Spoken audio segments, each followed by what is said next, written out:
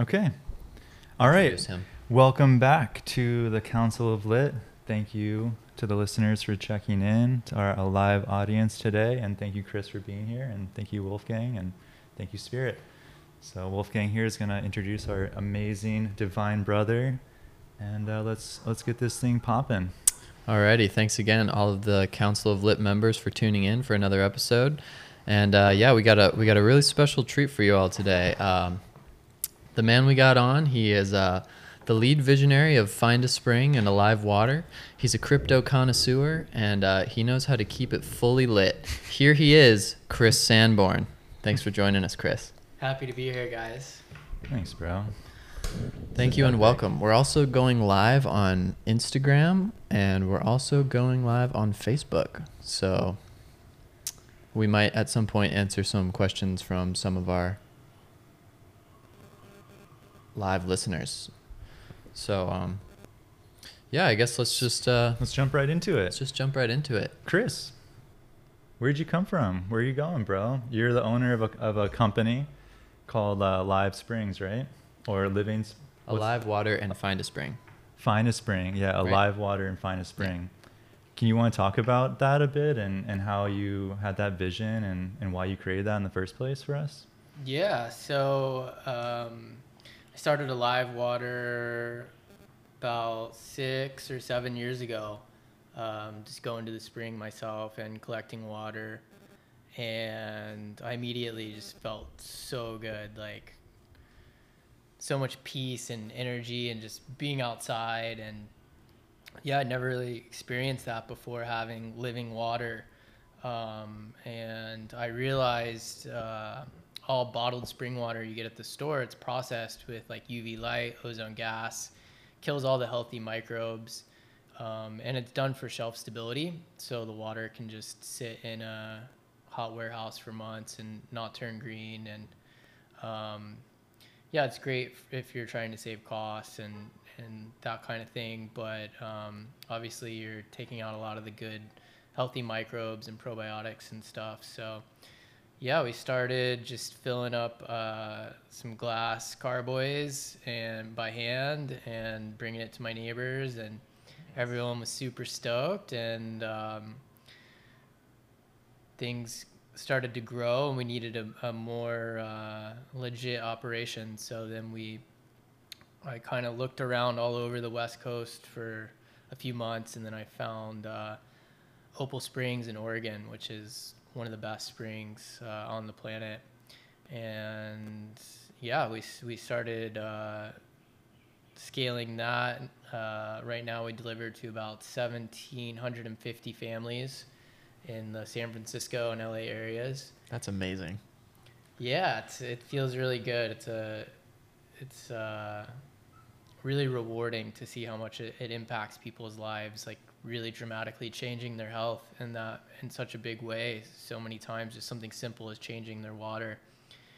So yeah, I've been doing that the last few years. And then about a year or two ago, I got the opportunity to purchase Find a Spring, which is a global database of cold and hot springs created by the community.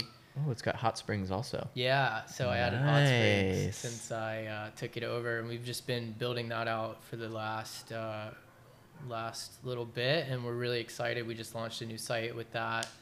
Lots of new features coming soon, and I also recently just converted that into a nonprofit. So amazing. Yeah, it's exciting.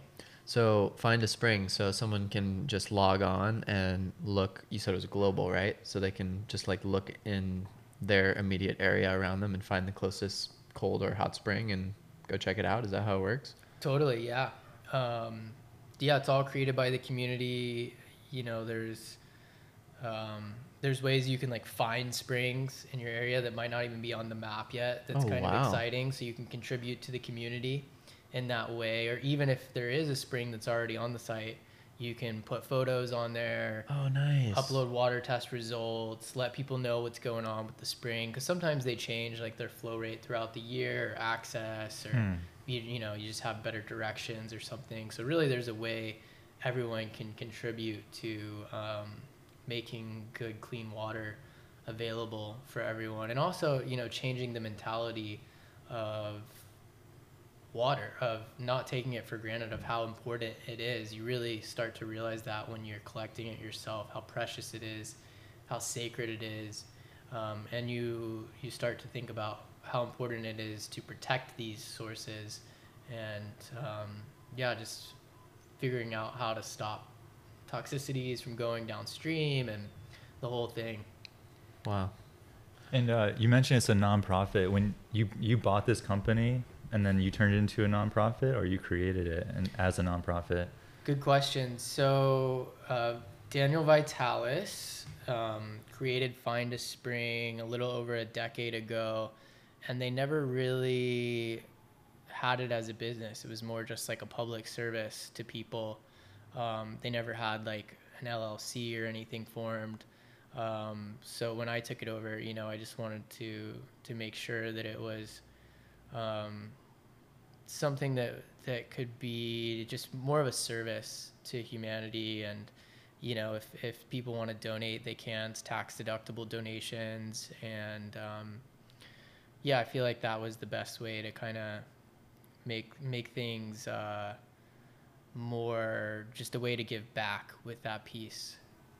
Nice. But if people want to buy, you also offer products as well, you know, like, what would you call, it's like really like sacred geometry kind of glassware and Containers, right? and stuff different like sizes that. also. Mm-hmm. And you get that through a different website and through a different company, basically, or is it all channeled into So the same? Alive Waters is the LLC that we have that provides water delivery to most places in California.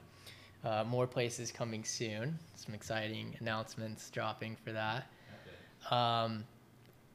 And we also sell glass through alivewaters.com. You go on there. We've got 2.5 gallon glass jugs, really nice glass dispensers, 1 gallon, and 1 liter bottles.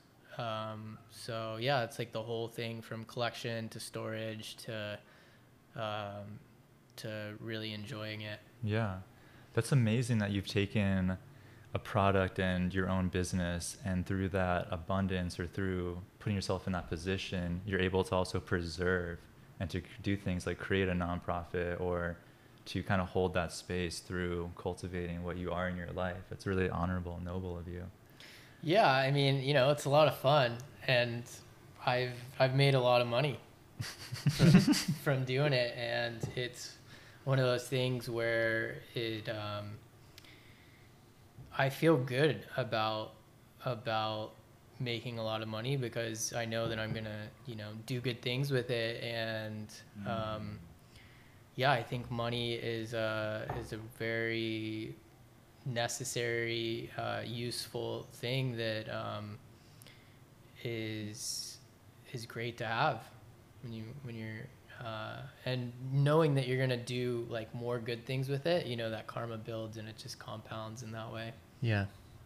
Well, that's cool, man. It's cool to see a fellow member of the community and a friend of ours giving back in such a huge way, and holding place for that space for people to find springs and to share what they know, and to just help educate people too about living spring water and that too, because you kind of touched on it a little bit, like the microbes and the probiotics, but maybe say there's somebody listening who doesn't really know like the benefits of drinking spring water. Is there maybe like a little bit you could talk about to that? Like what benefits can you get from drinking out of a spring as opposed to like store-bought Kirkland water or something like that? Well, I think it's like with anything, right? It's like I could tell you guys like, yeah, you should do yoga and meditate because you're going to feel better afterwards. But it's like, unless you really do it, it's just words. You know, so like if you go to a spring, it's like it's a whole experience, and you feel it. You feel the sacredness. You know, these are sites, these springs that the water has been charging with the energy of the earth, and you know, potentially people have been collecting water from these springs for thousands of years. The Native Americans, in our case, where we are.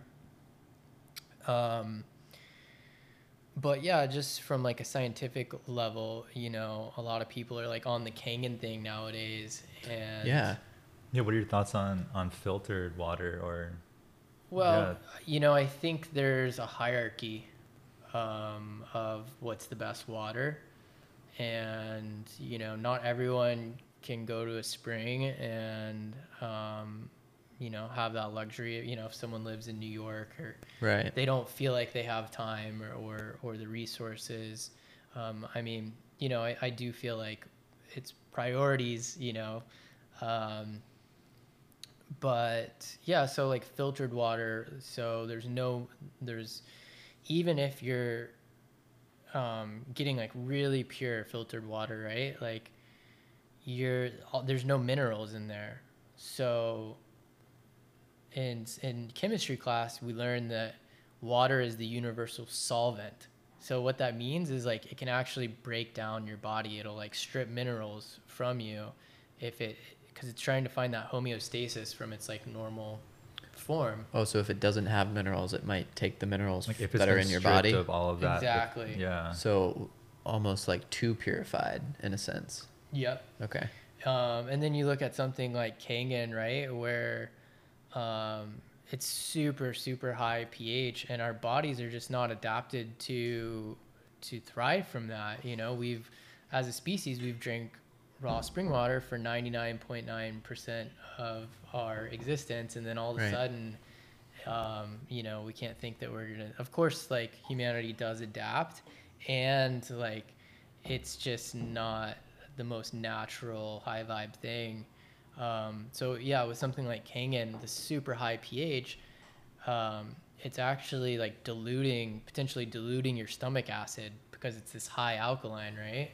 Interesting. So a lot of people get like really sick from Wow. doing that and like really mess themselves up. And From having too alkaline water. totally, that's definitely a thing. Is there a way to like work your way up to that point maybe of like a higher level of alkalinity?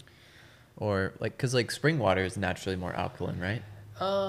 It depends. There's Yeah, do you test? I don't want to change. Do you test the water, like where you get it? Like, do you guys do testing? Yeah, For, so to answer the first question, like some springs are like naturally just slightly acidic. Oh, okay. I don't think there's anything wrong with that, really, to be honest. Yeah. But yeah, like testing, you know, we do a really comprehensive test on our water delivery for our water delivery spring. And what's cool about that spring in particular is there's no radioactive fallout. So like right now we're actually breathing in radioactive fallout. Or if you were to like test a spring that's like a surface spring, right? Could still be a good spring. Like there could be just a little bit of traces, but you would know it's not either from a really, really like ancient aquifer, or the other idea that's getting more evidence supporting it is that there's primary water sources on the planet. And that's the idea that there's either like a huge reservoir of water that's like beneath the Earth's crust, or there's actually a chemical reaction in the Earth's crust that creates this water brand new. Oh, wow. Yeah, so it's like there's nothing more pure than that. That's Okay. that's crazy. So to cycle back though, In an awesome way. let's say you're in a city or it's like it's really difficult for you to get this kind of water, find a spring like locally. What can people do then? That's a good question. So yeah, you know, I would say the hierarchy would be like unprocessed, fresh spring water, Top tier. top tier. If you can collect it yourself, you know, we always tell people that's the best way. You have that relationship, you get to go outside, get exercise. But you know, if you live in Los Angeles, like there's not that many good springs. You gotta drive 3-4 hours just one way. Wow. So yeah, then, you know, below that would probably be like your normal bottled spring water, preferably in glass, because even like BPA free plastic still leaches Right. like bad stuff.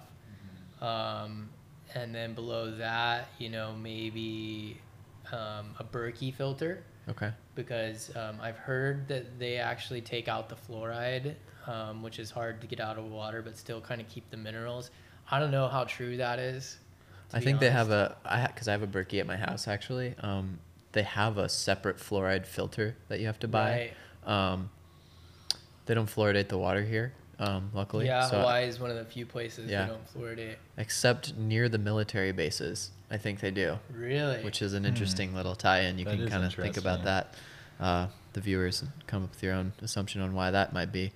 But yeah, so supposedly like the main carbon block filtration system gets out like chlorine and other kind of contaminants while leaving a more majority of the minerals, because that's something that we thought about, because our previous roommate had a Kangen that we were using and we kind of got used to that, and then he left and he took his Kangen back, and you know, we go and fill up spring water as much as we can, but you know, got a kid and stuff, and it's not always like Totally. you know, not trying to make excuses, but I know what it's like collecting fresh spring water, and I'm definitely an advocate for that. But sometimes, you know, got to use a filter at home, and the Berkey's been great. Good vibes from that, and yeah. Yeah, I like that you can, swap out just the filter element. Like, Yeah. That's kind of cool.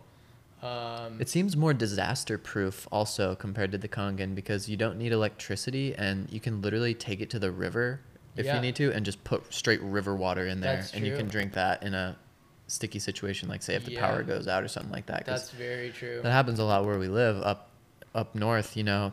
Flooding can happen, power outages and stuff like that. So Mhm.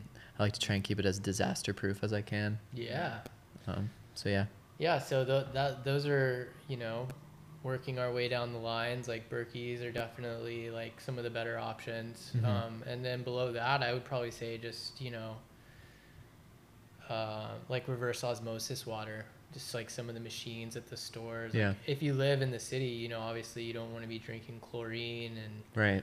like some cities now are recirculating the waste sewage water. So Oh my God.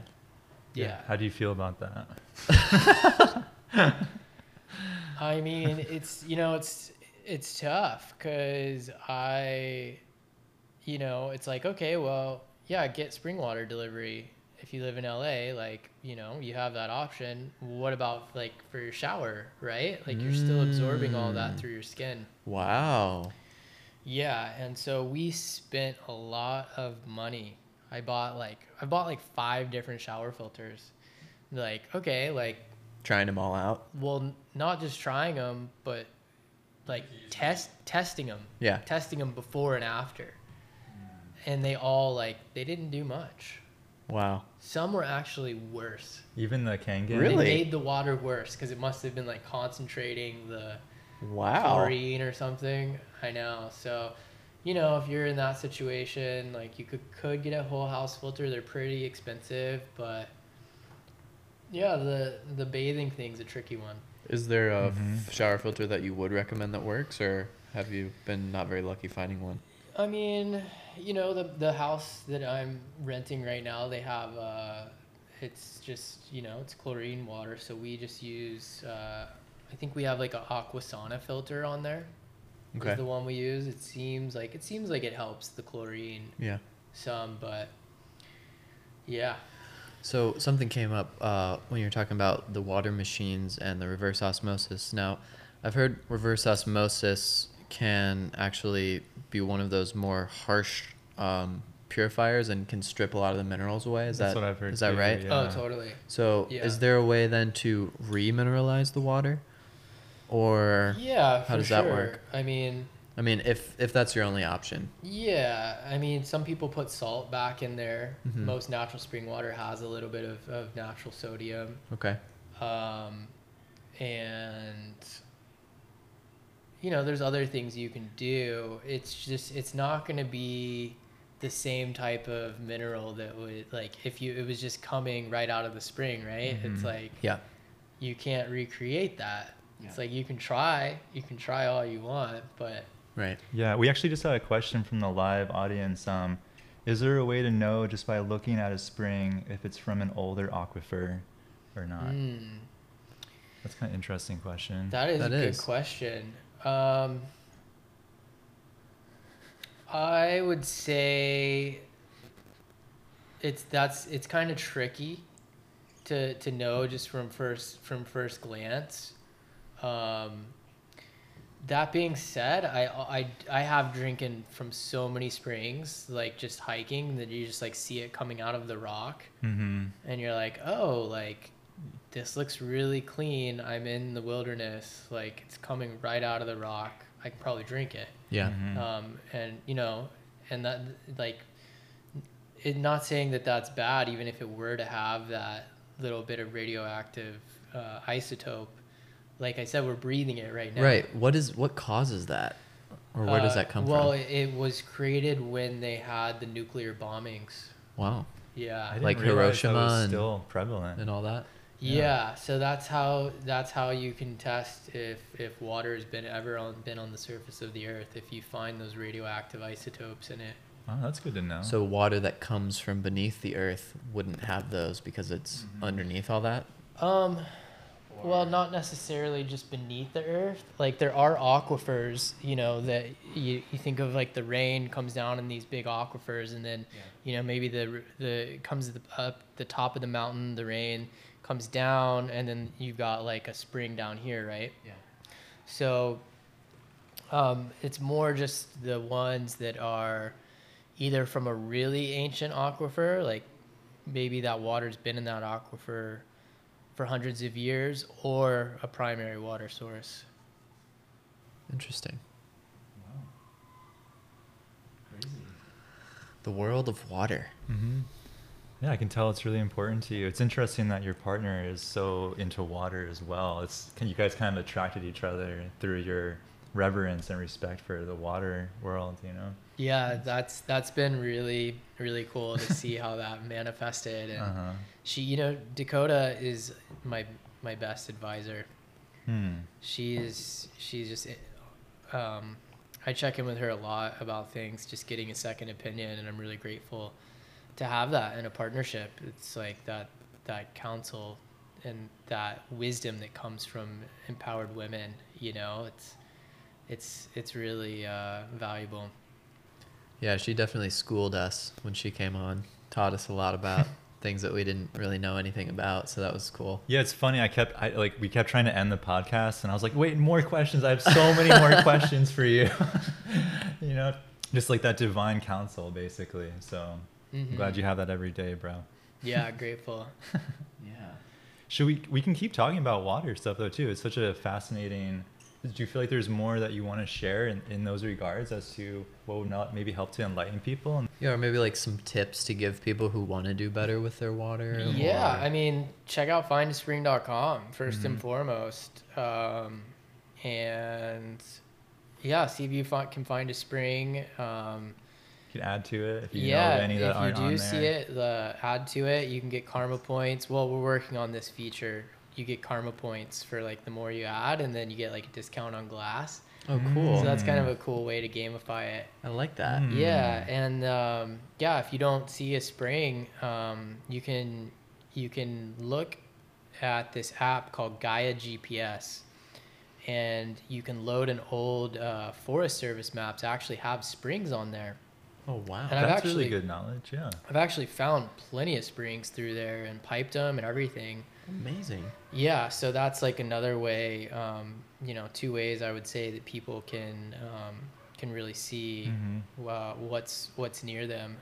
How do you feel about the springs being owned by a private company, like Nestle, for example, or whatever? Like, how do you feel about that? Yeah, so you know, the spring that I source my water from is owned. Well, I'm not sure if Deschutes is actually a private company. I mean, we're a private company. You know, I think there's a good way to do it and there's a bad way to do it. There's like companies like Nestle, they're not just taking what freely flows from the spring. They're also like potentially like drilling into the wells and taking it so fast that it's depleting those aquifers. So actually what that means is the springs in that area, the natural springs, are not going to flow anymore because they're taking all of that water for themselves. So yeah, I would say definitely stay away from from The Nestle, monsters. Colgan, like any of those guys, like, you know, I've heard they it's- use tap water too. Like some of the stuff they put is just like straight up tap water. So $30 billion a year is how much water, bottled water, is sold in the United States. 30 billion? 30 billion. Holy cow. The two biggest sellers of bottled water, over $1 billion each, are Coca-Cola with Dasani and Pepsi with Aquafina, which is literally just purified tap water in single-use plastic. Oh man, that's another thing too, Matt. Big up to you for the glass company and getting away from plastic as well and not adding to the problem on this earth in that way. Thanks. Yeah. I mean, you know, you guys go to the beach here in Hawaii and you see the plastic and Yeah. it's like, it's just not, it's not going away unless we Totally. got to change something. Bro, I was on a boat ride the other day and I saw so many whales all around just doing their thing. You know, they give birth in Hawaii, correct? And, you know, I saw plastic in the ocean like everywhere. It was really sad, just floating along, you know, these wild animals, and you just see all this plastic in the ocean. Like, man. And we're like in a pretty remote place, you know, being in Hawaii, and Yeah. to even see it. And like even when I first got to the island, I was like, wow, what's this? Like, what are these beautiful crystals in the sand? And I'm like, oh wait, this is just a bunch of plastic. Like, what is this? But anyways, side note. Yeah. And, you know, that's the type of thing that with the right technology and resources, you know, we can scoop all that plastic up and recycle it and turn it into, you know, hey, I think we need plastics for some things. Like plastic's great, and like the way that it's being used now is not great. So yeah, excited to see that change in our lifetimes.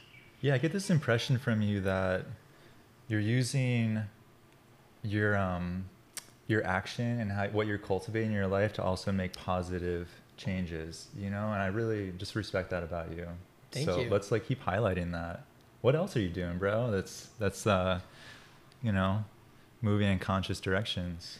Well, you know, the cryptocurrency. Yeah, I was just gonna say baby. maybe we switch gears a little bit because you mentioned money and how money's a good thing, and money has been really changing a lot in the past year. Even I heard like, what was it, like 20 to 30% of all of the paper money in circulation was printed last year. It's more than that, bro. It's like 40% now. 40% of all my God. dollars were created within the last 12 months. What does that do like for inflation, and what does that mean for the American dollar? It means every day your dollar is worth less. You And know, that's why prices for everything's going up too. Yeah, exactly. And you know, inflation in the past, it's like we all know inflation is just something that happens with central reserve currency or fiat currency.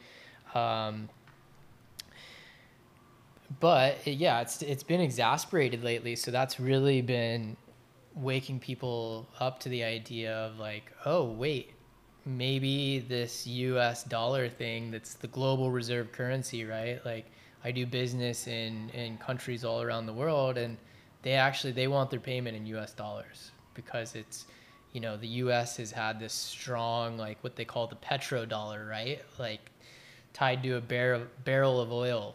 It's like, oh, we'll buy oil from you, but you got to pay us, you got to accept our money in dollars to perpetuate this, like, you know, this power of like the US dollar.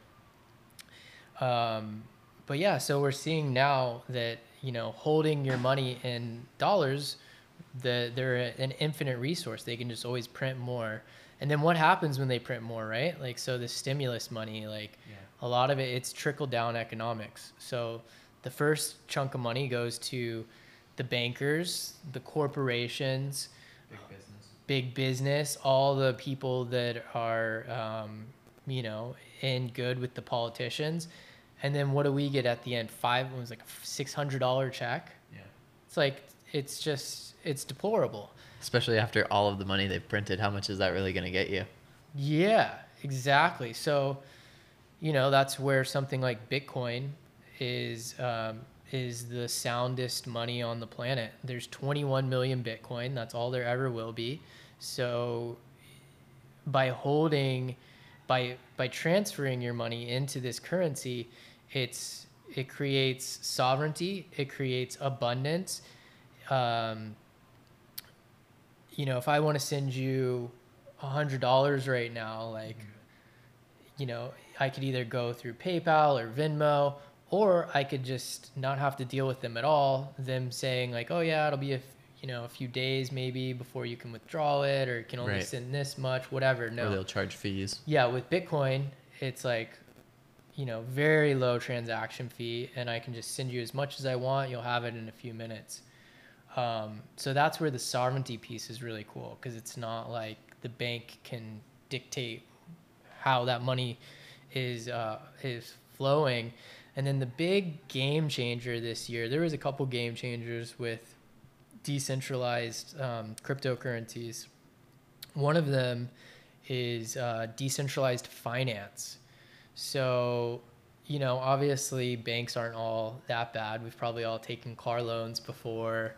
Sure. There's mortgages on a house. There's all these things that banks do provide great services for, but that is actually becoming something that is going to be needed less and less with decentralized finance. With decentralized finance, we become our own banks. So basically what that means is all of my Bitcoin goes into a savings account where it's accruing like 5% annual interest in Bitcoin, 5% more every year. I'll have 5% more Bitcoin. On the other end of that is the decentralized application is basically lending that money to other people, right? So you can get loans on your holdings, basically. Exactly. And that's why I think we're so early to this, because when people realize that, like, how much you're going to get in a savings account on your dollars, even if the price were to stay the same. Way less than 5%. Yeah, it's really low, yeah. Oh, it's less than 1%. And your dollar's losing value every day the more they print more. Yeah, it wouldn't make sense. Putting it in a run. bank is silly. Exactly. And so even if you can convert money to stable coins, and it'll get like a stable coin is like a cryptocurrency that's like one coin is pegged to a US dollar. Those get like up to 10% interest every year. So not only is it, cryptocurrencies always go up in value over time. They might be volatile now, yes, and the value is going up because people realize there's actually real scarcity there. There's actually sound economics, and the big thing that's so cool with DeFi is, like, say I want to buy a house. I can use my Bitcoin as collateral, and I take out the loan in US dollars to still have to, be able to participate in that system. Mm-hmm. And then, there's things like having like crypto credit, like debit cards, mm-hmm. where, mm-hmm. Everything I buy was either Bitcoin or Ethereum at one point. So it really makes the application practical. Where you can spin cryptos anywhere. Yeah. How is the individual protected if they're getting you have a certain amount of crypto and there's loans being taken out upon that? Like, you're a bank now yourself. How are you protected in that way? Does that make sense? Totally makes sense. Like, the people that are giving you the loans and stuff, like, how do we trust those institutions and those people? So let's do a very simple example. One Bitcoin just hit $50,000 today. That's what I wanted to talk about. For the first time in history. We're breaking records, people. We out here.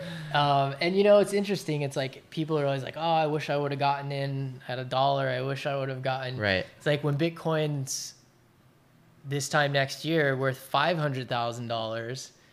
It's like, are you going to say that again? It's like, right. It's still just so early. And you can put $100 in. You don't have to get a whole Bitcoin. Right. But okay, so say I have 50,000 Bitcoin's worth $50,000 today. Okay. I want to take out a loan, I can take out half the value of that cryptocurrency. So That they hold, that like you give them.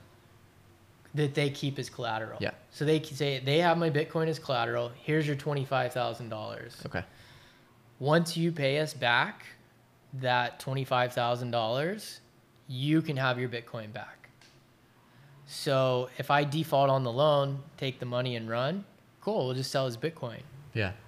If I get that Okay. money back in a year from now, Bitcoin always goes up in value over time.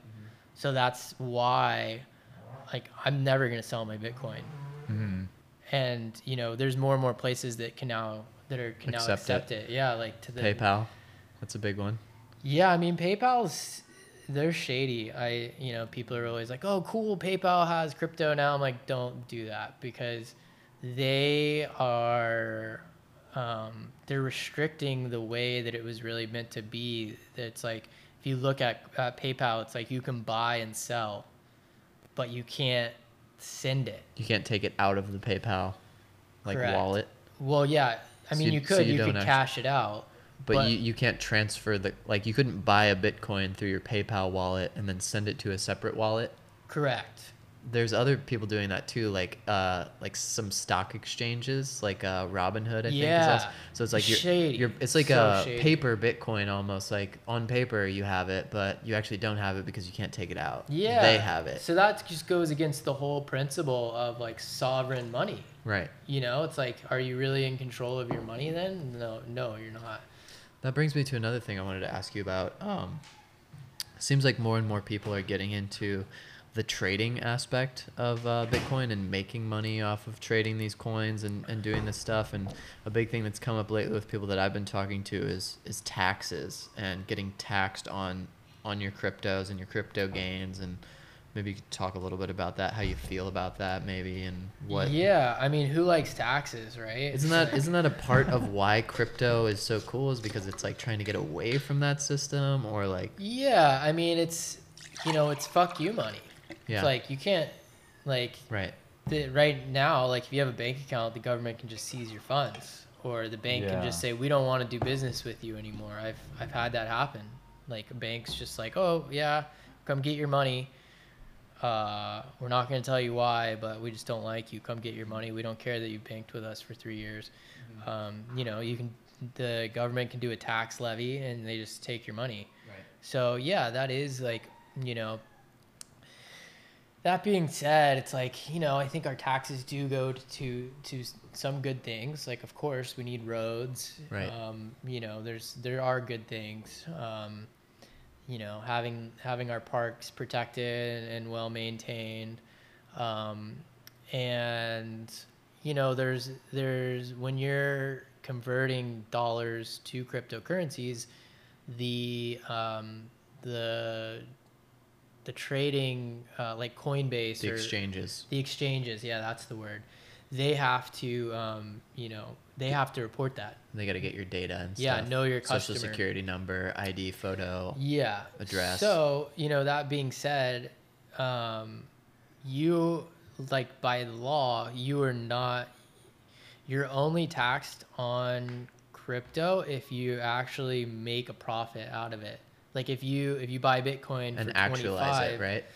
Like sell it. Okay. Right. So yeah, there's ways to get around that. There are private wallets, and it's like, we all know how efficient the government is in anything. So, I have multiple wallets and I'm sending money and trading all over the place. So, it's going to be a lot harder for them to track. That being said, like, if you are smart with how you do it, then you shouldn't be creating a taxable event. So yeah, I mean, like, that was one thing I thought of, is like, so you get a gift from someone.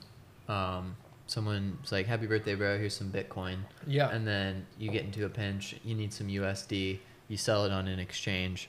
Is that something you then have to pay taxes on, or is there like a certain limit of gift? Legally, yes. Okay. Legally, yes. I would think so. That's a good question though, since it's a gift. Right. I think there's like a certain number of like gifts that you can receive per year, or something that's like non-taxable. That sounds true. Or something like that. Unless you're a politician. Yeah. Yeah. So yeah, I mean, So- maybe let's get into like some more coins and stuff. You mentioned Bitcoin and Ethereum. So Bitcoin's like the monster and the main cryptocurrency out there that probably most people have heard of, and 60 to 70% of the entire market share which is now Bitcoin. fluctuating between 900 billion and over $1 trillion, right? We just hit 1.4 billion. 1.4 trillion. Right. Yeah, today Bitcoin is worth $900 billion market cap. Incredible. Yeah. So you got Bitcoin, the monster, 50K today, breaking records. Ethereum. Let's talk a little bit about them, because I'm definitely invested into Ethereum. I think Kaylee is as well. You, I know, are. Tell us what you know about the number 2 contender. Yeah. And So where are they going? What are they doing that's different than Bitcoin? yeah, I'm definitely invested. I don't have any dollars. Full transparency.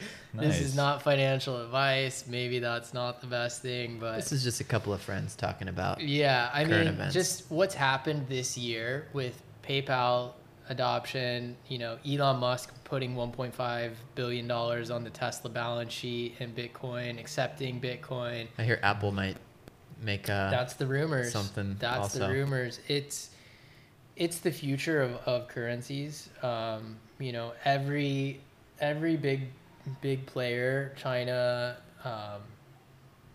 the euro, they're all looking at creating their own stable coins, because no one wants to get left behind. Like the fiat currency we have now is just so outdated. If you want to send a wire to someone, it takes days, and there's fees, and it's a headache. It's a joke. Absolutely. So it's all moving in this direction, and Ethereum is really this amazing project. It's not just a currency. It's also like the first really, like, what it is a public ledger with smart contracts. So that means it's like basically the world's first like public computer. It's programmable. It's programmable money. And you think about it that way, there's so much you can do with it. Like the whole, decentralized finance, DeFi, it's built on Ethereum. So when you look at that, it's definitely like, it's the future. A lot of like even big banks have hired Ethereum to make their own like replicas of Ethereum to be able to send money using that system. And just so much of cryptocurrency is all on that chain. So yeah, and the other thing that's cool about Ethereum, right, is they're moving to a proof of stake system, where Bitcoin is proof of work, where everyone always criticizes, oh, doesn't Bitcoin use all this energy? It's so wasteful. It's like, yeah, it does. And like, how much energy do the banks use? And like mining gold, and like Right. even the way we're communicating right now. And So is Wait, how does sorry, Bitcoin? I don't want to sorry. interrupt you, but so is Ethereum proof of work now, yes, and they're working on converting to proof of stake. Ethereum 2 is live. You can convert your Ethereum 1 into Ethereum 2. Is that a separate coin that they're going to be having? It's Or? separate. It's a different chain. Okay. If you convert that, you will get with staking, what's really cool is, so in a proof of work system, it's these computers that are they're validating all the transactions on the network. And the way that they prove that is by solving this complex algorithm, and there's competition to make it so that there's it makes it hard to crack the system. It creates, basically what it does is it creates this super powerful computer that's hard to hack. Bitcoin's never been hacked. So it takes a lot of energy to do that. Everyone's constantly updating their mining equipment, Right. adding more miners.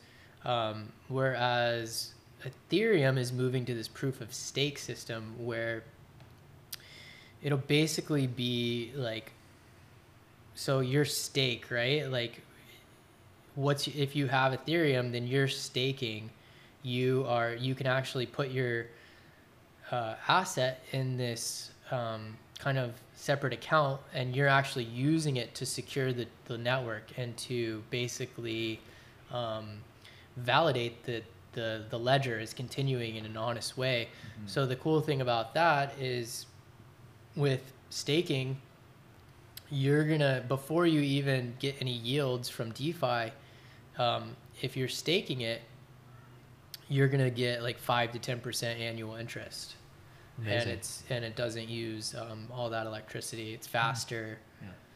So yeah, it's really, really exciting to see the future of finance is evolving so quickly every day, and it's so cool when you actually start to participate. You know, and the thing is, like, once you do that, you're like, oh, I get it. This is so much better. It's magic internet money. You know? Yeah, is there a way to lose it somehow? Like if there was like a global outage or something, like is there a way, like are there any, like what are the downsides of cryptocurrency, if any?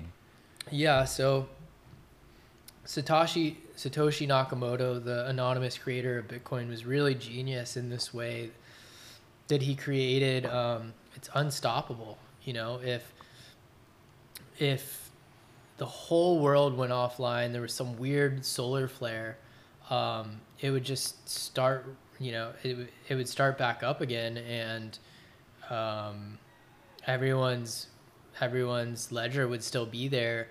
And, you know, what are the chances of that? The internet and power shutting down for the whole planet.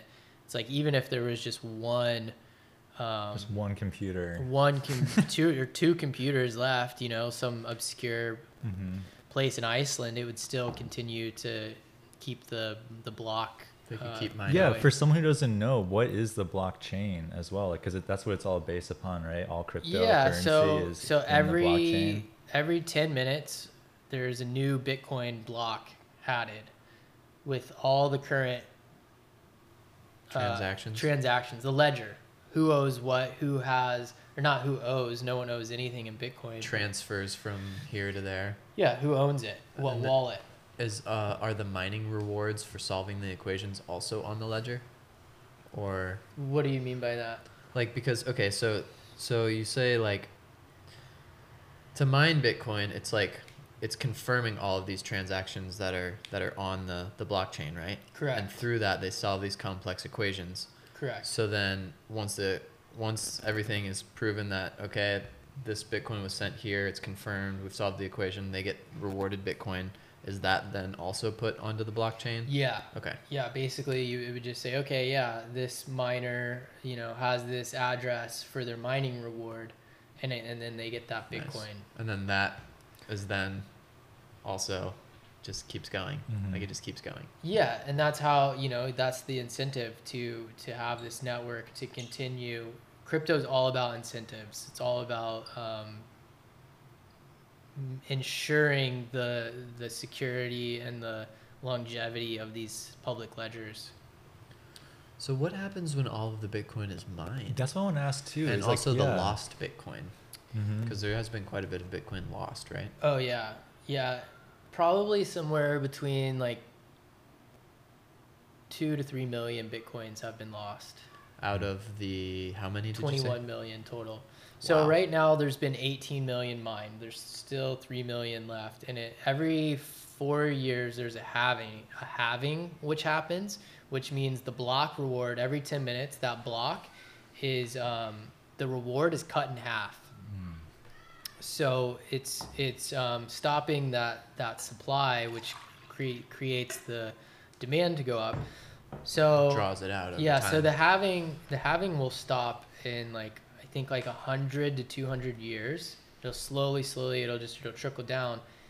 At that point, it will, the networks, the mining, will be, just to validate the transactions. the miners will be paid for just validating the transactions and not actually paid for the block reward.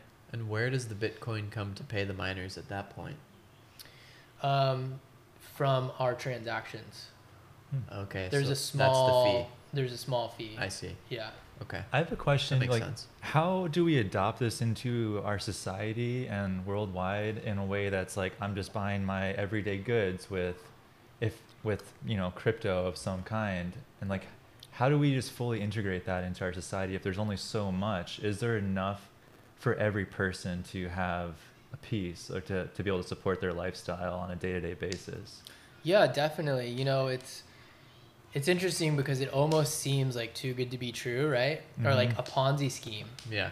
It's like, okay, I could totally see why people would think that. And it's like, the more of us band together and like embrace this as like, oh, this is money, this is the future, it's just the value keeps going up and up and up.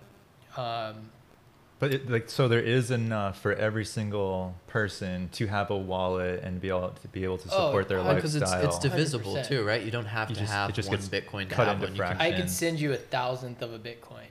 So like in the future, like one Bitcoin probably will be worth like $1 million. And then like $1 will be like a Satoshi. Like, wow. will be like, I think it's like 1,000,000th of a Bitcoin or something. Okay, that's what I was wondering. How much is a Satoshi? Yeah. Here's a question though. How do we shift the gears as the masses to stop like finding the value of Bitcoin as related to US dollars? Like, say we make the transition fully from US dollars to Bitcoin, how do we reestablish the value of that to know, like, I'm going to buy some bread, like, this is like how much BTC? Yeah, I remember like 8 years ago or 7 years ago, a friend wanted to pay me like a couple $1,000 in Bitcoin. And I was like, no, like, give me cash. Like, I want money, bro. Like, something I actually can understand. And I wish I had said yes at that point. But, yeah. Well, but like I said, how it's still so early. And I think that's, I only got into crypto like a year ago. Oh, wow. Yeah. And it never clicked for me until this year. I'm like, oh shit, like the dollars that I worked hard to earn are getting devalued every day. Right. That's a really important point too. Yeah. It's like, this is stupid. So, there's a lot of ways we can participate in this. It's like on my Shopify site, I have a Coinbase Commerce. So anyone can buy glass on my website with Bitcoin or Ethereum, and we will give them a 10% rebate if they pay in crypto. Amazing. So if you're a business people owner, do that? yeah. Have you seen people do that? Honestly, no. Honestly, we haven't seen anyone do it yet, to be 100% honest with you. It's cool that you have that as an option, though. Yeah, and that's the thing. It's like, that just goes to show you how early we are. Yeah, we're just scratching the surface, people. Yeah, I have a friend, he was saying that he has some crypto saved that he doesn't use, and then he also has a wallet that he uses for day-to-day transactions. And I think that's a really good idea. That's great advice. Because he's starting to implement that within his circle, within his business, whatever. Yeah, because you don't want to just hold it and be like, oh no, my precious Bitcoin, like I'm never going to spend it. Because that takes away the whole point of it, right? It does, yeah. We want to transition into this collectively. So yeah, I have I have a savings account with BlockFi, which is cool because it's all like super secure, like it's in cold storage. So like even if the thing gets hacked, it's like your private keys are like they're like not even in a computer. And that's like anywhere. a USB drive type thing, right? Yeah, like exactly. You download your Bitcoin onto this thing and put it in a drawer. Put it in a safe. Nobody can like hack in that. a mountain. That is so cool that you can do that, I feel like. Yeah, so it really instills confidence. And then I know that, okay, that's my savings account. I can take out a loan there. Like when I want to buy a house, that's what I'll do. I'll use my Bitcoin and Ethereum as collateral. Okay, give me the cash. I'm not going to sell my Bitcoin and Ethereum. And, the other thing I do is I've bought Bitcoin. I bought my first Bitcoin at $9,000, and I've bought it almost every price in between there and $50,000. Yeah. Because it keeps going up. So I'll just, I'll buy some, and then I'll charge my debit card with the crypto.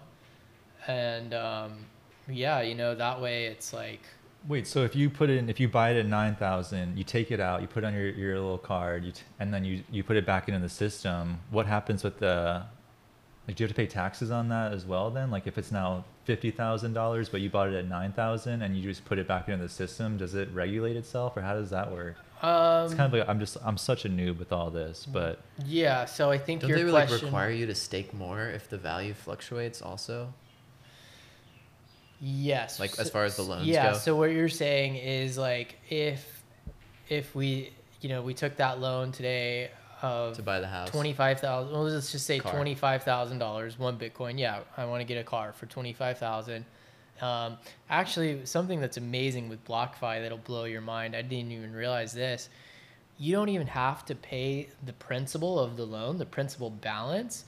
You only have to pay the interest for the first year, and then there's a balloon payment at the end of that year, like the actual 25 grand that you have to pay. So you can wait. You could wait, but you have to pay that 10% interest every month. You could also theoretically take the loan and reinvest that all into crypto. And a lot of people do that. Now, do you see that maybe being potentially hazardous, or is that just creating more strength in the market? Well, I don't choose to participate in that just because, crypto is volatile. It is. It's becoming less volatile. I mean, I wouldn't say it's becoming less volatile. I would say it's becoming less volatile to downward price swings. Really? Big downward price swings. It's stabilizing in a way, like to a lower price point. It's totally stabilizing because people are realizing it's becoming more adopted. Yeah, it's becoming more adopted. Like, oh shit, Bitcoin is at 50K. Even if it dropped to like 30, it's like, wow. Oh, well, it goes in cycles. Next year it's going to be 100K. So why would I, sell it? But yeah, to answer your question. So, sorry. So say I took that 25K. I think the value has to drop like less than half, right? Okay. So say Bitcoin goes down to 20K next week. Then you have to put more in. Yeah, then they hit you up. They're like, yo, you're under collateralized. And say you're just like, you never get the email, whatever. I'm vacationing on a sailboat. They'll sell some of it. They won't just sell, they won't just leave you assed out. They'll sell a portion, and that way you're still good. So does BlockFi? They're pretty new, right? Like what's BlockFi has been around for 2 or 3 years. To be honest, it's one of those things that I kind of struggle with because they're centralized. Right. It's not a decentralized lending platform like Aave or Compound or Celsius, all these other ones that I participate in too. It's kind of a balance. It's like, how much do you trust one system or the other, and what's more important to you, really participating in the full decentralization or having that security? And these platforms are getting better and better every day, so that's totally changing. And also, it's like, this isn't just money. That's the cool thing about decentralization. They're bringing decentralization to web servers, to web searches, to social media, to art, video, to art. All of these things where, like, right now 95% of the web is on Google or Amazon servers. So if they don't like you, they're just, your website's gone. Like what just happened with Parler, right? Like they offed them. Yeah, Amazon. That's PAL, dude. They took them out? Yeah. Holy shit. Yeah, they're like, oh, we don't know, free speech. Like, no, sorry, that's too. We need to like force our agenda. Wild, dude. So that's where like Filecoin comes in, right? It's decentralized computer servers that like rewards all of us. Like you could be, the next server. You could have a server just running in your house, and you're getting rewards for participating in that uncensorable type of thing. There's a really cool project called Presearch, which is like a decentralized Google. And this is Wow. and like with And it's kind of similar to like Brave browser kind of created this idea, right? They're kind of playing off of them. What they created was the basic attention token. So it's like right now, BAT. BAT, baby. It's like right now. Put that on your list. Yeah. BAT has been a good one to me for sure. So right now it's like when you see an ad on Instagram, right? It's like, who's getting paid for that? Instagram's getting paid for that. Right. Why is Instagram getting paid? It's our data. It doesn't make sense. Yeah. It's so they're listening. with basic attention token, it's like if you want to see ads, then you can choose to get paid for them in cryptocurrencies, and that's the future we're living into. That's how it works. So you can use because I downloaded the Brave browser. Yep. Recently. Mm-hmm. So it blocks ads. Dude, not only does it block ads, you know how YouTube has gotten so bad about ads? They're just getting like more and more like degaff. They're like, oh yeah, ad. Every second. Brave browser blocks YouTube ads. Okay. Because like I can't bring myself to paying that $10 a month. It's not like that much money, but I'm just like, fuck you, Google. Like, no. Yeah. So, but then if you watch the ads, you're rewarded in the token. So they haven't done video yet with basic attention tokens. It's more like But other ads. It's more like you load your browser, right? You load Brave, comes up, there'll be like an ad for whatever. And then it's like, okay, cool. So here's your one basic attention token for this ad. That's what it is? One token per ad? No, it's not that much. Oh, okay. I was going to say, damn. I don't know what it is, but It's a portion. it's a portion. And you can stack it by doing that. Stack it. You can. That's a great way to trade just it. like put a little bit in your... Wait, so how does like the common person get into this? And I feel like, I don't even know how to even go about any of this, to be honest. So have you bought cryptocurrencies before? I have, yeah. Just recently. We just got him into it. So what piece are you wanting to get more into? Everything that you're talking about. I feel like this is like almost like learning a completely new language. It is, and it can feel daunting sometimes, and it can feel so fucking exciting when you see that, like, Liberating. Yeah, it's liberating. It's like cool financial freedom, and financial abundance. Like, hey, it's like cryptos are definitely the wave of the future, and it's a way for us to all have abundance. So yeah, everyone has more time that they can donate to learning, but something I check every day is Cointelegraph. It's a really cool platform. It has like all the latest news, and like things like Coinbase, which is a really popular exchange, right? A lot of people use Coinbase. One of the top dogs. Yeah, they have like videos in there that like explains different cryptocurrencies. They actually like pay you in the cryptocurrency to like watch like a little video lesson. That's really cool. Yeah, and then like you get like $1, or like you say you get like $5, right, for watching the video about Filecoin, and then you see it like a month later and your $5 is worth $10, and you're like, oh shit, okay, like. Dude, I'm stoked. I just bought Polkadot, and I've. Nice. I bought it at 25. It's at 30 now. It's only been like just a couple of weeks. Yeah, Dot it feels exciting. Dot's really exciting project. You feel abundant.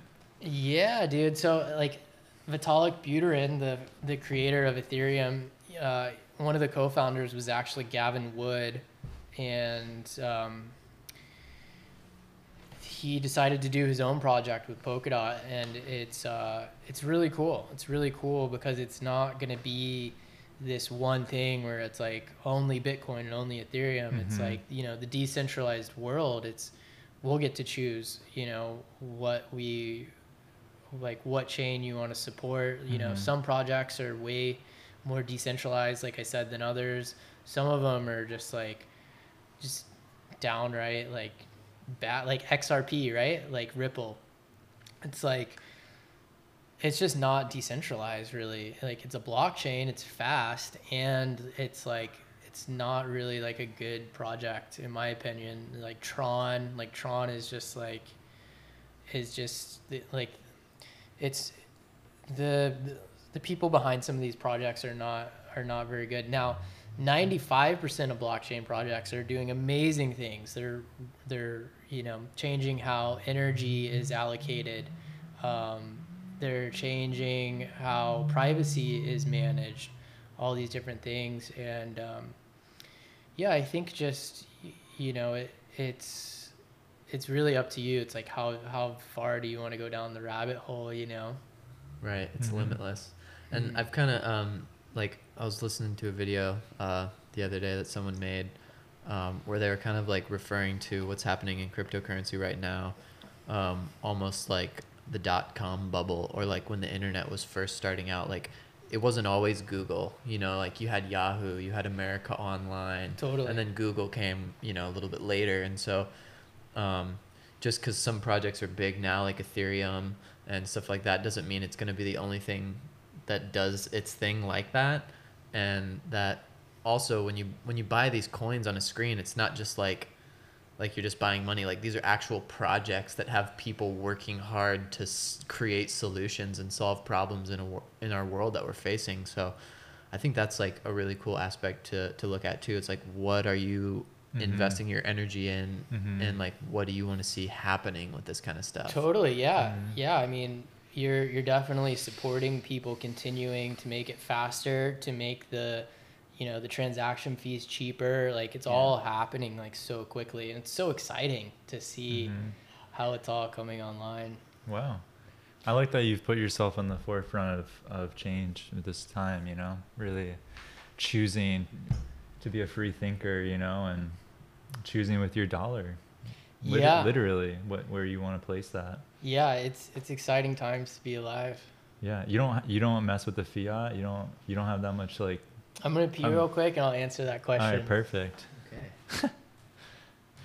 This is so great, man. I still feel kind of like a noob, but Well, hey, it's a good time to be a noob because, Yeah. like he said, and what we've talked about is like we're just scratching the surface with all this stuff. Like, it's not too late. Mainstream adoption hasn't even happened yet, and even once it does, it's like I feel like personally that this type of thing is inevitable for like the evolution of not just finance, but like for all of the things that we do, like when we relate socially, economically, and just all the different things. And so if we can get on, like now, like there's some really awesome opportunities being made for people to create success, to create value, and to make some dough, which is super sick. That's true, man. That's really true. And also, I kind of just believe in it, just to get away from the centralized banking system in a way, and just creating all this kind of fake money in a sense, which I guess crypto is like magic internet money too, though. So I'm still trying to overcome that hurdle, but like, it's not backed by gold, right? It's not backed by anything. It's just backed by the I like blockchain. what you said was it's like the on incentive algorithms thing. and Is like there's way more incentives to having crypto and participating in crypto projects than there is holding fiat. Like, there's actually a disadvantage of holding fiat, at least right now. Like, the longer I hold my $100 bill, the less I'm going to be able to buy with it. Whereas if I spent that $100 on some crypto and hold it the same amount of time, it's going to be way more incentivized for me as a do you have consumer any and like producer and all that. long-term like just investments, like have you put everything that you have into basically crypto? And Yeah, do you have, like, mutual funds, personally, or I don't have many. I have hardly any U.S. dollars. Like, even my company account, I pulled a micro strategy, which is this publicly traded company this year, and they basically they took hundreds of millions of dollars, everything they owned, and they just put it into Bitcoin. I was just hearing something about them today. Yeah, now their company's worth like 10 times as much. Like 600 million they put in, right? Something like that. They did a bunch of different chunks. Right now it's like up to $1 billion. Oh, wow. They even went as far as to like borrow debt and just like keep buying crypto. Yeah. I've known several people who became millionaires by doing that. I've thought about just taking out like a $50,000, $100,000 loan, just putting it all into crypto or something. Is that illegal? Well, the thing, no, I don't think it is. And it's Maybe like, it's a bad move. it's like you always just got to look at what's the upside and what's the downside. It's like, okay, if I put this $1,000 in, maybe that goes to, it depends how risky you want to get. Like Bitcoin and Ethereum, they're not going to go to zero, but some of the other risky projects, it's like, what's your risk tolerance? You know, some of those projects might go to 0, or they might go to 100,000. Right. But yeah, seeing what, you know, it's not backed by gold. Well, the thing about gold is there's no set cap on how much gold there is. They're still finding it. They're still finding gold. So it's not really like yeah, it's scarce, but we don't really know how much gold. I saw this gonna be. comparison. It was like this this drawing of like these blocks, and it was like this huge skyscraper looking block, and they're like, this is how much gold there is on the earth. And then there's like a small, like, it was like the size of a couple car batteries, and they're like, this is how much Bitcoin there is. And they're like, this is how scarce it really is. And then I was like, because I didn't really have an idea of how scarce it really was, especially compared to something like gold, which they say is scarce. Well, look at the market cap though too. I think that's where when you compare gold, right? It's like, okay, I want to send someone in California $100 in gold, right? Okay, how long is that going to take? Let's say I want to send them $50,000 in gold. How long is it going to take? How sketchy is it if it gets lost? Like, how am I actually going to do it? It's physically like heavy. If you hold on to it, you got to like have it somewhere secure. You don't want to leave it just sitting out. Right. There's all these things that makes gold so inferior to Bitcoin. It's non-divisible. Like, what am I going to do? Like, cut up like a little piece? Like, oh, shave it off? Yeah. No, that's not going to work. So when you think about the fact that Bitcoin is like 1/10 of the market cap of gold, it's, you know, it's once you see that. But yeah, to answer your question about, like, of course I still participate in the fiat world, you know. And I, you know, whenever I pay someone, I always just ask them, hey, do you accept crypto? And, you know, I try and let people know, like, if I need to send a wire, I try and get our, you know, whoever I do business with to embrace crypto, because it's just faster. It's faster. There's less fees, and And it's lit. it's fun. It's fun converting people to crypto too. Like, somebody's like, yeah, sure, I'll take some Ethereum. Why not? Fuck it. Yeah. Talk to them 2 weeks later, they're freaking stoked. Yeah. Yeah. So for the listeners, like people who, like, I just recently got into crypto. Okay, so for someone who doesn't have it, which platforms would you recommend? Which projects would you stand behind? And what's the best way for like someone just getting into it? You seem to know what you're talking about. What's your personal recommendation for people? Where would you like to see it go? Yeah, so I think we already mentioned Coinbase. I really like crypto.com because that's where I have that's what I'm using. Same. my debit card. You turned me onto that. Yeah, they're I got the cool. debit card, by the way. They Nice. make it really easy. They do, yeah, they do. You know, sometimes not all cards work, and they're a foreign company, so sometimes you get bank fees. What I've kind of started to do is realize it's better to just, you know, buy in bigger chunks if you can, once you like really trust it. Buy crypto in bigger chunks. And bigger chunks, yeah, because then you're not gonna get like that, you know, out of country, like there's like a lot of times there's like fees with that. Oh, okay. Foreign transaction fees, right? Because they're the banks. I see. Yeah. That's what they do. They love fees. They're trying to gobble those fees up. Yeah. So if you're go big or go home. Well, if you can, you know, Do what you can. Do what you can, and then you can always, like with crypto.com, you can convert it in the app, right? You can convert it to different projects. Yeah, I mean, I think Bitcoin is like, it's gold 2.0. We know how much Bitcoin there will be. It's the most popular one. But Ethereum is really exciting. Ethereum, I think, is going to surpass Bitcoin at some point in market cap.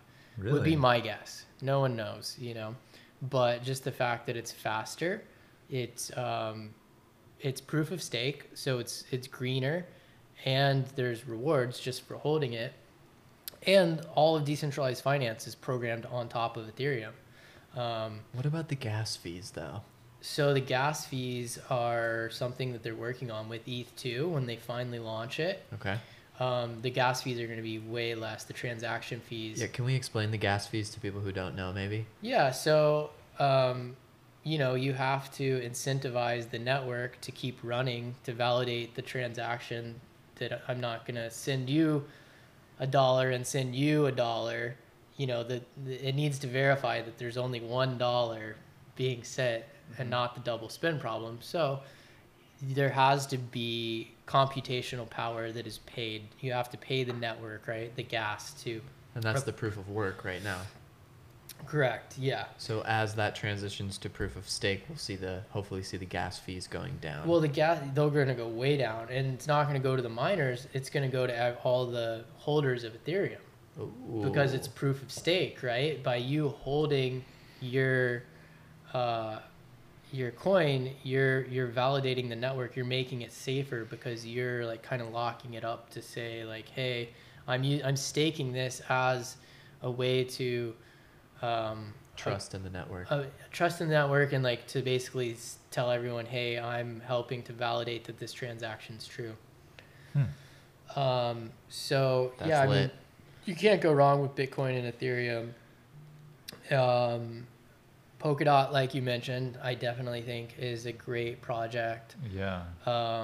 It's interesting because Ethereum, it's like they already have this huge network. Mm-hmm. And they're like, okay, how do we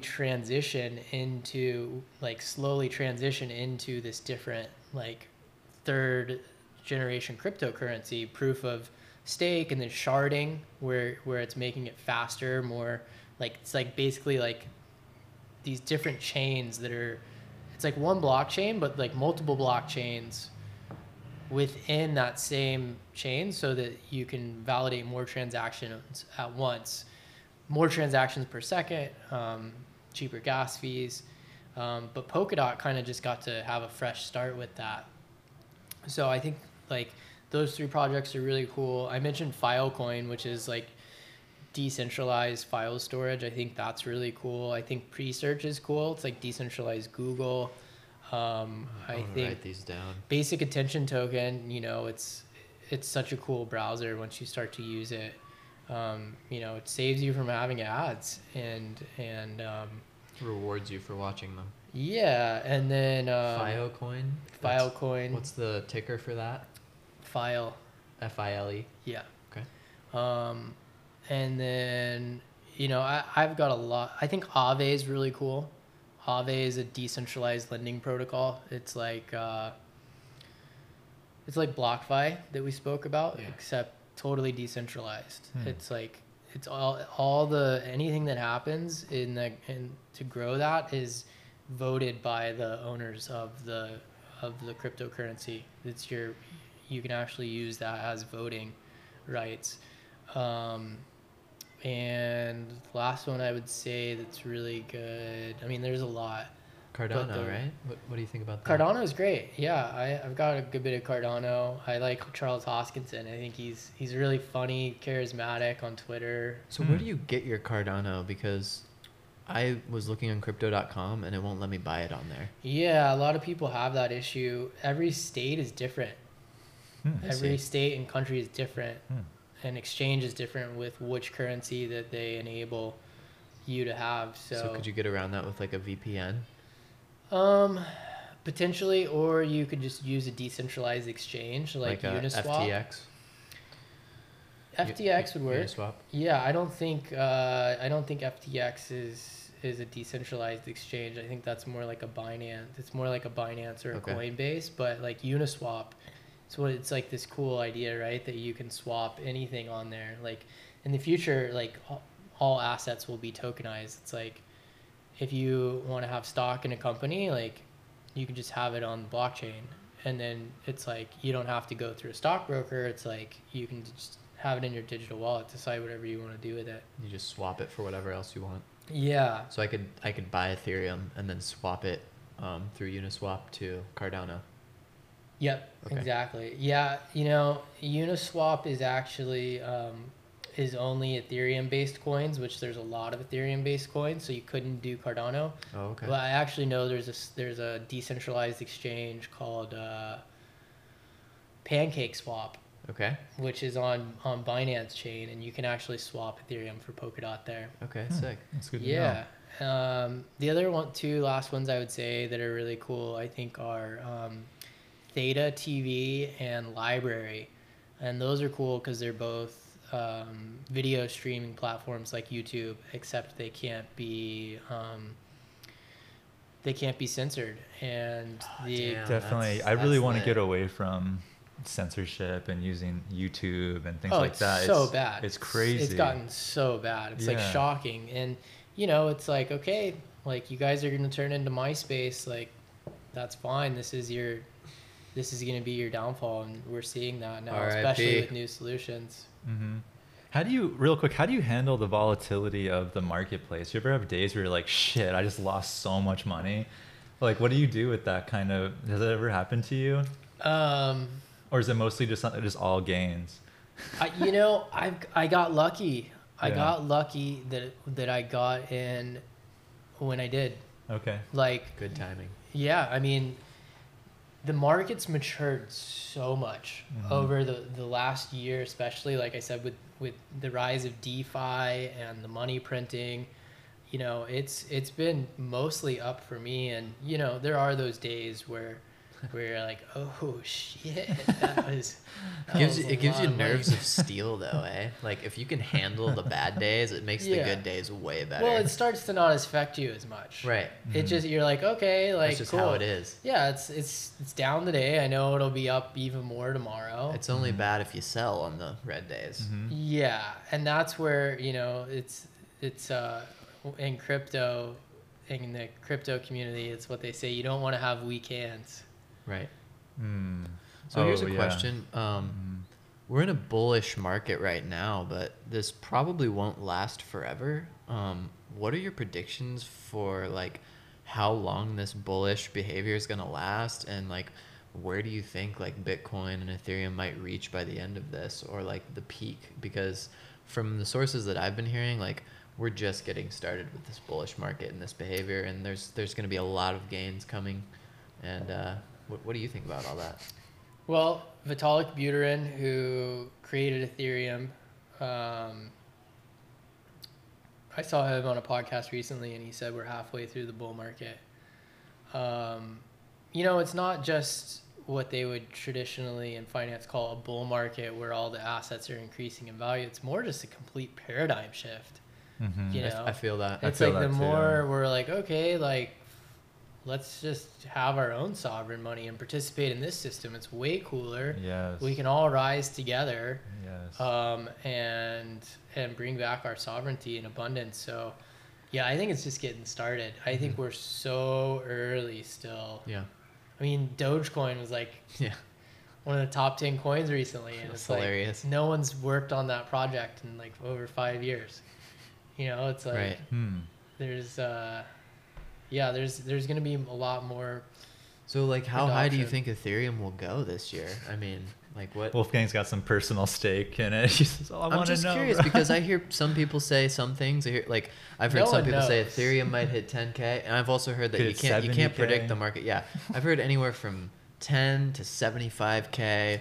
Bitcoin might hit 100K. Here's the thing with Ethereum. I think right now they still have to figure out how to transition to ETH2. Is that why we're with proof of stake and sharding? So we're looking at another year or two, realistically, till that happens. Once that happens, there's gonna actually be a. Right now, we don't know. We don't know how many Ethereums there's gonna be, right? That's why everyone's like, oh, I don't know. Like, we don't know how many there's gonna be. That being said, when it reaches that point where it's fully migrated to ETH2, the supply is actually going to start diminishing. They actually created a system where every time we send a transaction, part of that gas is going to get burnt. So it's actually going to become scarcer and scarcer and scarcer. So part of the fee is the currency itself is just being deleted. Yep. That's a good thing though? Yeah, because that makes what's left on the network more valuable because there's less of it. Okay. Yeah. So it's everyone who holds that currency is gonna is going to be incentivized to continue to hold it. And that's the thing that's so cool about it. It's like, you know, in this typical economy, it's always like just, you know, buy, like, you know, so many people just buy like retail therapy, right? It's like a term, just like buying shoes or like a new shirt or something. And it's like, whoa, well, actually, like there's only 21 million Bitcoin. I really like want to actually like kind of hold on to this. It's like actually kind of special, which is kind of cool. It like changes your psychology on savings versus spending. Yeah, if I had to guess, price prediction for 2022 January 1, ETH $10,000, Bitcoin $250,000. Coming out swinging. Wow. Wow. He is not. I don't know. He is So not. it's not It too- could be half the price it is right now, but I don't think so. I think the cat's out the bag. I mean, it's only Cool. February, and we just hit 50K Bitcoin. It was like 20K at the beginning of the year. Exactly. Under 20K. I mean, And because Bitcoin, there's just a limited amount, it's just going to probably just keep going up and up, essentially. Well, the thing is, it's becoming more scarce, right? Yeah, exactly. I'm not going to sell my Bitcoin. Yeah. It's like once those miners sell it, Mm-hmm. then like, you know, it's just less people are going to want to sell. So what does that do when there's less available on the market? The Yeah. price goes up. so that's a majority of what's being sold is by miners, you think? Or what do you think about that? Yeah, definitely. I mean, they have to, you know, that's how they're incentivized to keep the lights on. They got to pay for what they're doing. They got to pay for the electricity Yeah. and buying the latest It's mining not rigs. cheap doing the mining. You got to have some super advanced computers to be able to solve those equations. Yeah, Bitcoin is the most powerful supercomputer in the world right now.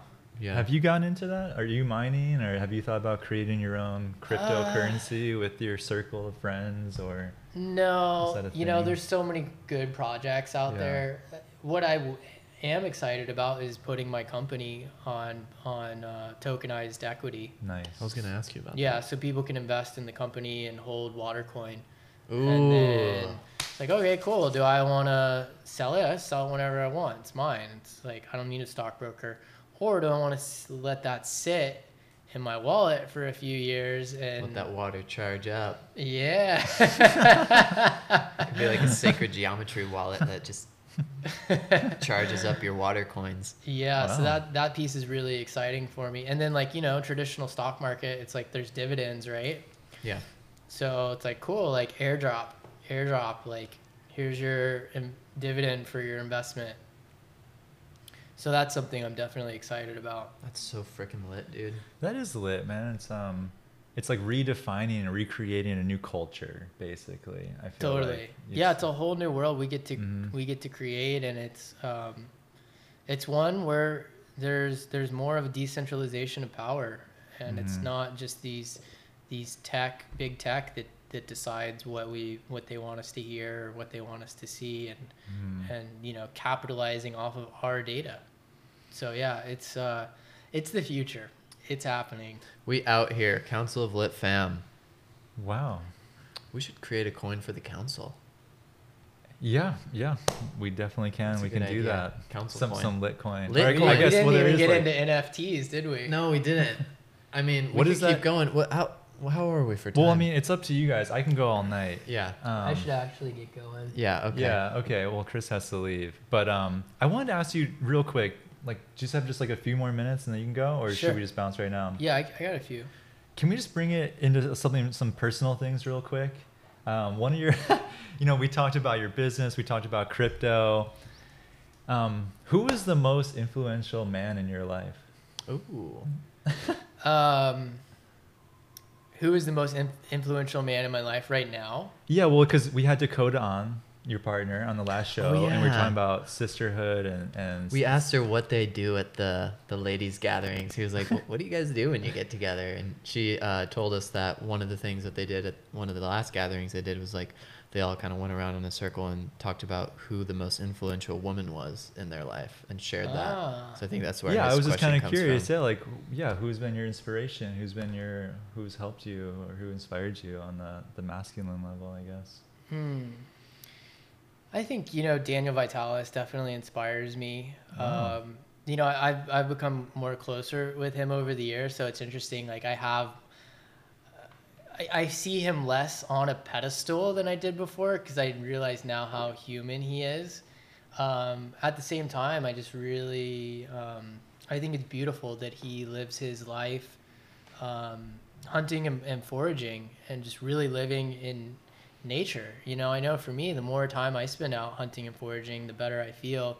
Being connected with the landscape, getting the freshest food, appreciating it so we can, figure out good ways how to preserve it. That's so important, just getting out into nature. And I think it's really beautiful how he's created a whole wild fed podcast and television show where they actually show these practical ways to hunt and forage and make delicious meals out of it. And yeah, it's definitely something I aspire to, more hunting and fishing and like what you do with collecting cocos. It's so rewarding, something like that, just being outside and fresh air and physical exercise. There's the nothing best. quite like it. It's the best.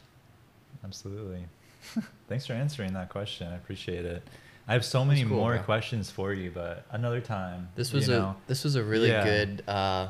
good podcast, and maybe we can get together again in the future and just dive deeper with a lot of this stuff. But thank you so much for coming on and just sharing everything you know, from water to crypto to business, and just giving us a little bit of Yeah. incentive here at the Council of Sincerely, Lit thank to you so much, learn bro. and do more. My Yeah. pleasure. It's exciting times to be alive, and it's we're living in the future, so it's the resources are here, and it's exciting to embrace it and see how it's all coming together.